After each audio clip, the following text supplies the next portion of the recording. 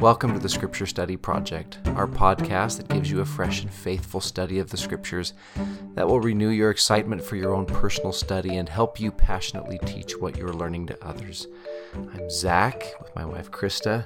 Hello. And we are very excited to be with you a little bit earlier than our normal episodes air, but we're excited because we're gearing up for Easter week, and we wanted to make sure that we give you the resources and give you a little bit of a study that'll help aid you and your family as you go into your study for this wonderful week.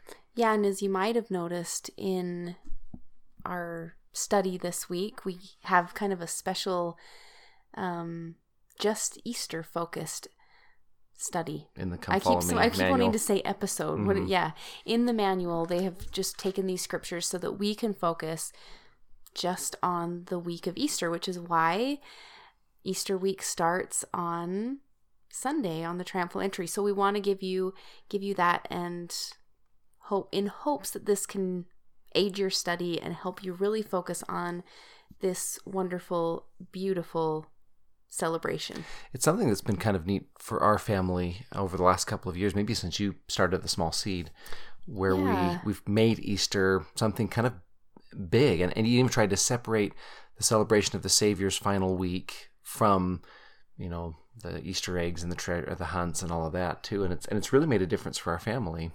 Yeah, it was a couple years ago, and I would point you to that resource if you haven't already participated in that. The Small Seed, I think 2 years ago, we started an Easter week tradition where we really went through and focused on that. And that's a free resource that you can get at thesmallseed.com. And it's a printout. We've got tons of ideas and things to help you and your family really understand and detail these days. And it's really fun because, as you know, in many other Christian religions, they celebrate Lent, that kind of prepares you the 40 days before Palm Sunday, to kind of put you in the reverence. And I've loved that too. I've done that a few times.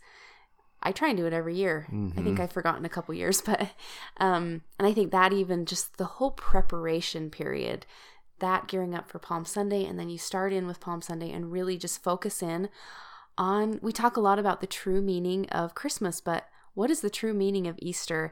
And as we study meaningfully about one of the most joyous events of all of Scripture,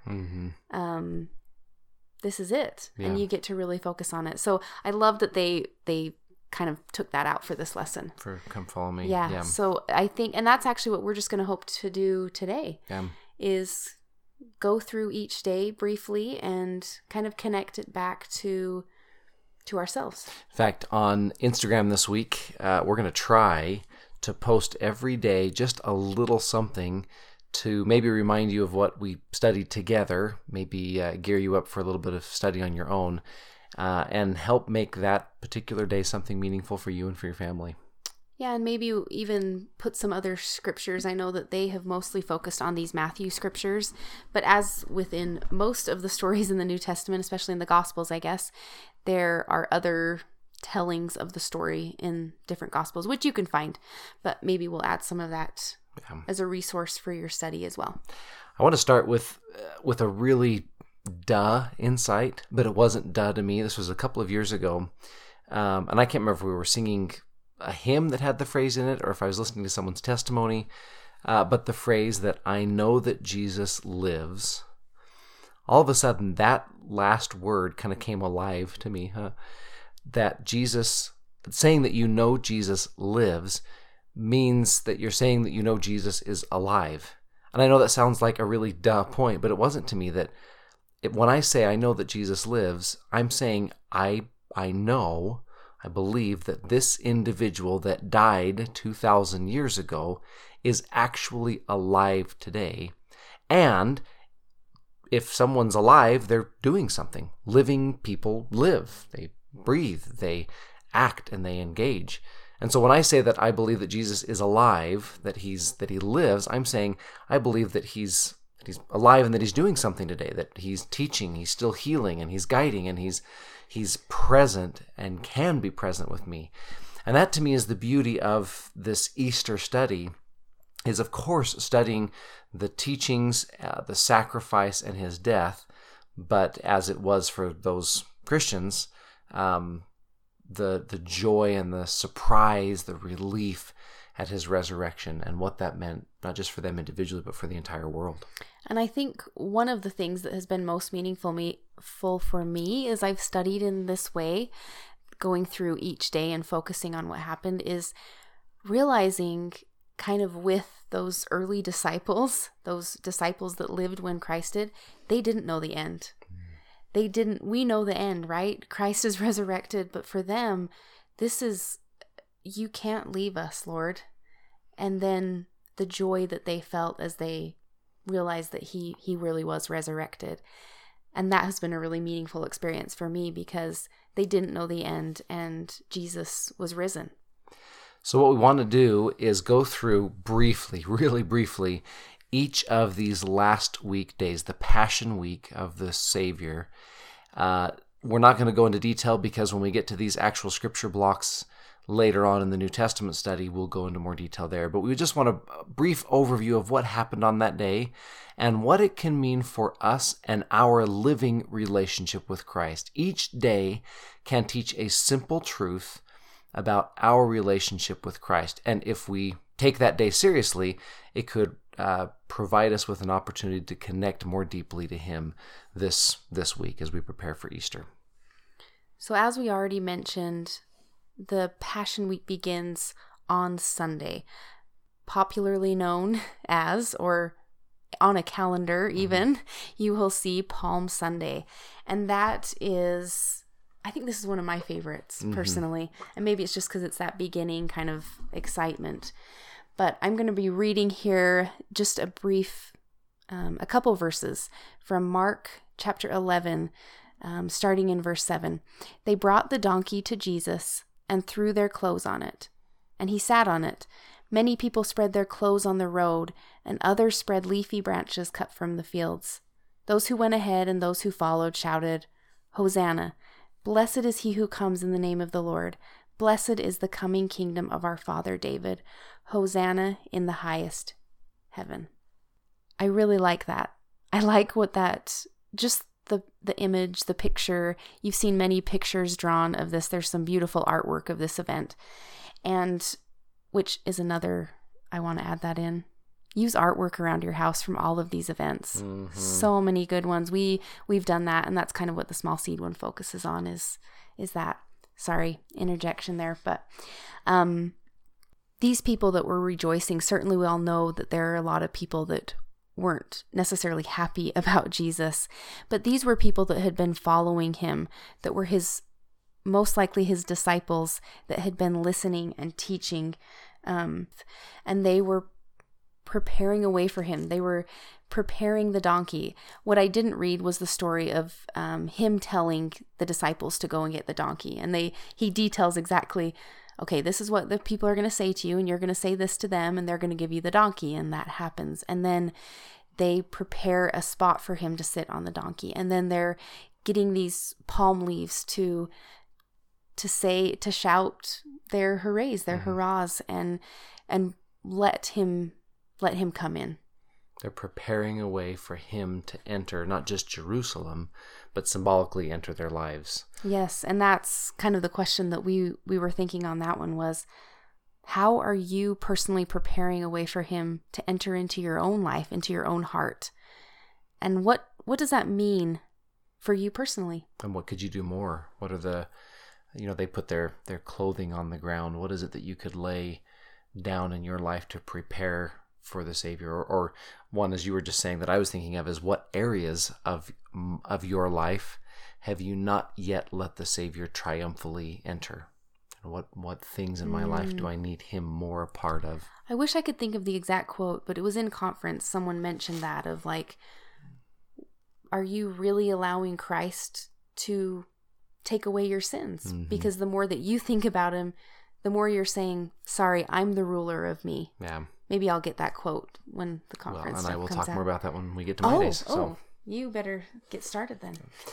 The second day, Monday, he goes to the temple. This is the second time in Scripture that he's recorded cleansing the temple. He braids a whip, drives the money changers out of the temple. And the verse that I like, I guess, in the story is verse 13, where he explains the reason why he drives out the money changers, the reason why he's so upset about this. Matthew 21, verse 13. It is written, "My house shall be called a house of prayer, but you have made it a den of thieves." And then after he's chased out the money changers, he does what the temple is supposed to be doing. He heals the blind and teaches and does those holy acts in the temple. What I've learned about this and what I've come to learn about the Savior is one of the things that makes him most upset is when somebody or when we take something that he has designed for a purpose and we use it for a different purpose. You think of some of the most egregious sins, and they're when we take something that was designed for purpose A, but we use it for purpose B. So, for example, violation of the law of chastity is a really extreme one, right? This is a relationship that's meant to be for beauty and for the creation of children, and when we violate it, when we use it outside of marriage covenants, we're using it for something other than what it was intended for, and that's what the transgression is. That's what makes the Savior upset. Recent emphasis on the Sabbath day, keeping the Sabbath day holy. This is a day where the Savior has said, I've designed it for this purpose, but you've used it for a different purpose. You're using it for recreation or for entertainment or whatever it is. The word of wisdom. Here are some things I've put in the earth. You read the word of wisdom. The Savior is very careful in detailing. This is meant for this. But if you use it for this, then you're breaking the word of wisdom. And so the question I found that goes along with this is, as the Savior cleanses the temple, he's trying to set things in order. And I just thought, if I look at my life, what are the things that I need him to cleanse? Or maybe better asked, what are the things that I need to put in order? Are there things in my life that Jesus would have me cleanse? Or are there things in my life that I'm using for one purpose that really should be for another purpose? Zach, as you mentioned, he was teaching in the temple. These next 2 days, Tuesday and Wednesday, are full of Christ teaching. And that's pretty much what we have record of. There's a lot of beautiful things to read in these passages. But the thing that I wanted to focus on was the fact that he was actually teaching in the temple. And to ask ourselves the question, when was the last time you were taught in the temple? When was the last time you went to the temple to be taught, to maybe really connect with the Savior and find out not just going to the temple, but really going with a purpose to the temple? So I guess there's two parts of that. When was the last time you were in the temple, and when was the last time that you went there to truly be taught and to truly learn? I went just, I think it was last month or the month before when I went, and I don't know what it was. It was right after they had announced, I guess that was 2 or 3 months ago, right after they had announced some of the changes in the temple, and I went for the first time maybe it was because I was paying better attention, or it was a shorter session, or whatever, but for the first time in a long time, I felt like I was being taught in the temple. I wasn't just going to fulfill a responsibility or to perform an ordinance. I was going to learn from God himself. And I realize that happens too infrequently in my temple worship, where I go and actually try and listen to what God is trying to say to me in that house. Mm-hmm. I think a little bit of purpose behind that always goes a long way. Yeah. Kind of like fasting. When you do it with a real intent, a lot comes out of it. As you mentioned, Tuesday and Wednesday kind of blur together. Scholars aren't quite sure. It's hard to tell from the scriptural account what he does on what day and what he does on another day. And it maybe isn't that important. But to make one delineation, as he goes into Jerusalem, this whole week he's staying in Bethany at the home of Mary, Martha, and Lazarus. And so he's making this trip from Bethany into Jerusalem each day. As he's going in one day, he sees this fig tree, and he curses the fig tree. Then, this is in Matthew chapter 24, 3 chapters later, he explains the lesson behind that symbolic, well, it was a literal act, but it had symbolic meaning. This is Matthew 24, starting in verse 32. He says this, "Now learn a parable of the fig tree. When his branch is yet tender and putteth forth leaves, you know that summer is nigh. So likewise ye, when you shall see all these things, know that it is near, even at the doors." That he's talking about is the second coming. This fig tree is the last tree, one of the last trees to blossom and fruit before summer.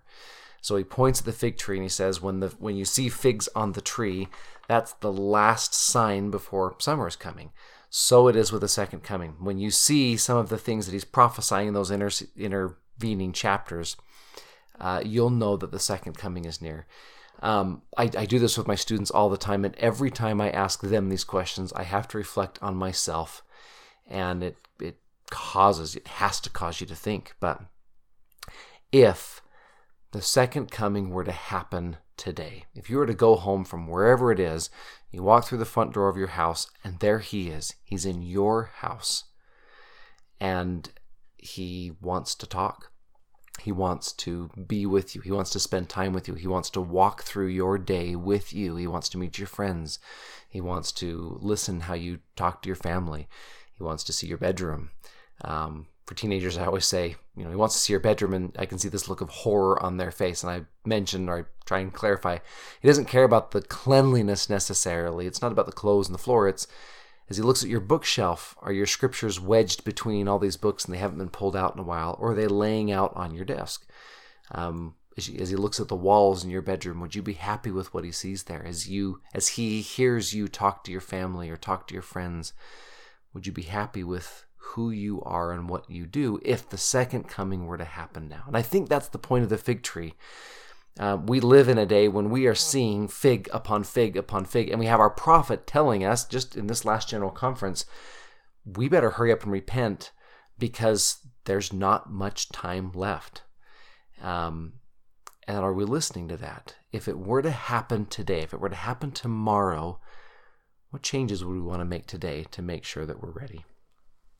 So Thursday was a special day in their culture at the time. It's the day that the Passover meal begins, and the Passover was there to remember Moses and what he had done, and Christ institutes the sacrament, the Last Supper with his disciples, and it's something that was set in place that he says to remember him by.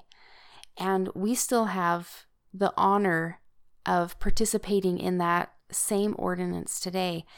And do we take the time to really utilize that tool, that ordinance, that gift that we have been given weekly to really focus and prayerfully and carefully come in to what he wants to tell us and to really think of him and what his sacrifice means? Later on, we know that he begins the atonement in the Garden of Gethsemane. And I really hadn't placed these. I mean, of course, I knew they were on the same day, but just in this study that I've been doing over the last couple of days, just realized how kind of meaningful that is, how often. So I guess the question I would ask is, how much time do we spend utilizing that? And maybe not even just on a Sunday, but on every day. Mm-hmm. He gives them the challenge to remember him, and then he goes into the garden and shows them, this is what I want you to remember me for. And I think remembering the Savior is much more than just a Sunday activity. It should be a Sunday activity. And Elder Holland just talked about that in General Conference, of using the sacrament to recognize the Lamb of God and to honor him. But it should be much more than just a Sunday activity. This should be a daily remembrance. I have a quote from Elder Callister. He says, "Every attempt to reflect upon the atonement, to study it, to embrace it, to express appreciation for it, however small or feeble it may be, will kindle the fires of faith and work its miracle towards a more Christ-like life. It is an inescapable consequence of so doing. We become like those things we habitually love and admire, and thus as we study Christ's life and live his teachings, we become more like him." And that's the purpose of the sacrament and what has been offered to us. And you've heard us we've probably said this in more episodes than any others, but from President Nelson, let's remember to attach Jesus Christ's name to the beginning of these things. The resurrection of Jesus Christ, the atonement of Jesus Christ. Let's remember him, that he is the center of these things as we study and learn about him. In fact, Thursday and Friday again blend together because the Savior doesn't sleep this night, of course. He goes to Gethsemane to pray, performs that incredible atonement, and then is taken right from Gethsemane to trial after trial after trial. All these nighttime trials, which they weren't supposed to be held at all. If you want a fun thing to read, you find Jesus the Christ, where James E. Talmage delineates exactly how many rules the Sanhedrin breaks as they try Jesus in all of these different ways. Trial at night, trial without witnesses, or without agreeing witnesses, condemn him of death, all these things they couldn't actually do, but which they did anyway. But what I thought was interesting, at least the detail that popped out to me, and again, these scriptures we'll study in much more detail when we get there, but the detail that popped out to me is this. Pilate seems to be trying to save the Savior from crucifixion. I've heard someone explain once that the reason why Pilate had him scourged was he hoped that putting this scourged and beaten Jesus back in front of the crowd would placate them. They would say, that's enough, that's what we wanted, him to be punished, and he wouldn't have to crucify him. Of course, that's not what they want. They call out all the more to crucify him. But Pilate's trying to save him from the cross. As Jesus is walking to the cross, they take this man from the crowd, Simon of Cyrene, and they compel him to carry the cross the last way up Golgotha. Another attempt to try and save the Savior from the cross. And perhaps the most blatant one, this one's not in these scriptures, but it is in ones we studied a couple of weeks ago. Matthew chapter 16, right after the wonderful experience between the Savior and Peter, where Jesus says, Peter, who do you say that I am? And Peter says, thou art the Christ, the Son of the living God. And Jesus says, you are a rock, and upon this rock I'm going to build my church and give you the keys of the kingdom. All of that. The very next verse, 21, this is back in chapter 16. From that time forth began Jesus to show unto his disciples how that he must go to Jerusalem and suffer many things of the elders and chief priests and scribes and be killed and be raised again on the third day. Then Peter took him and began to rebuke him, saying, be it far from thee, Lord, this shall not be unto thee. And Jesus turned and said to Peter, get thee behind me, Satan. Thou art an offense unto me, for thou savorest not the things that be of God, but those that be of men. The chief apostle trying to save Jesus from the cross. Later on in John chapter 11, or chapter 18, verse 11. This is right after Peter pulls out his sword as the soldiers come to arrest Jesus in Gethsemane. Peter pulls out his sword and chops off the ear of the soldier. Jesus tells him, verse 11, put up thy sword into thy sheath. And then he asks this really piercing question again to Peter. The cup which my Father hath given me, shall I not drink it? Peter, you've got to stop trying to save me from this, because the reason I'm doing this is to save you from everything else. Alma 7 gives that beautiful list of things that the Savior suffered in his atonement. Sickness, infirmities, weakness, sin, temptation, death. And then it says, so that his bowels could be filled with mercy, and so that he is empowered to succor us when we go through those things. And so his plea to Peter is, stop trying to stop me from this, because I'm doing this so that I can save people. And the question I thought of is, am I letting the Savior save me? I've got so many things going on in my life, whether it's stresses or temptations or sicknesses or problems or sins or whatever it is. Am I letting him take my cross? Am I letting him take my cup and drink it or bear it? Am I letting Jesus save me? And if not, what things in my life, what sicknesses, temptations, pains, afflictions, infirmities, do I need to let him drink? Do I need to let him carry for me? Saturday comes, and Christ's body is still laying in the tomb. And although the gospel writers do not really mention this day or what happens on this day, we do later hear from Peter in 1 Peter chapter 3, verses 18 through 19. And I'll just read a brief part of that. He was put to death in the flesh, but made alive by the Spirit, in which he also went and made proclamation to the spirits in prison. So we know from Latter-day Revelation and Doctrine and Covenants, and as well from this, that Christ was on the other side preaching to the spirits in prison. And kind of taking this as more of looking at Saturday as a day of anticipation of resurrection, of something to come, even though maybe the disciples then didn't know what was coming. They were maybe hoping. I think that's what we're hoping on too. We're kind of in this, I just thought we're waiting for the resurrection too, in a much larger sense.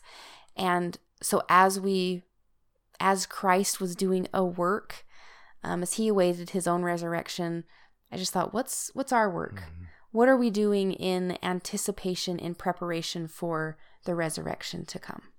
Great thought. The next resurrection of our the Savior. Resurrection, the second coming. The second coming. Thank you. I couldn't think of that word. Well, the final day, the Come Follow Me manual this week gives Matthew 28, and I like it better in John 20. I'm always fascinated with marker words from the Savior. The first word out of his mouth in John 20 is to Mary, "Woman, why weepest thou?" This is now the living and eternally living Christ doing what he always does, calling someone by this special, dear name, and then helping, healing, comforting. The question that goes, I think, with Sunday is, if it's true that Jesus Christ is alive, which I testify that he is he alive for you? Is your relationship with Jesus one where you study what he did 2,000 years ago, which is wonderful, but can you add to that an understanding of who he is today, of what he does, has done, and continues to do for you and for your family? Do you have a living relationship with the living Christ?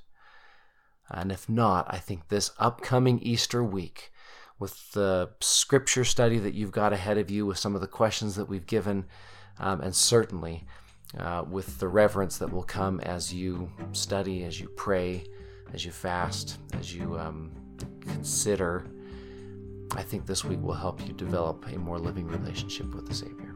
And we certainly know that as you study these scriptures, that you will feel that special spirit, and hopefully your soul and your heart and your home will be filled with the beauty of this Easter season. So we wish you a very happy holiday.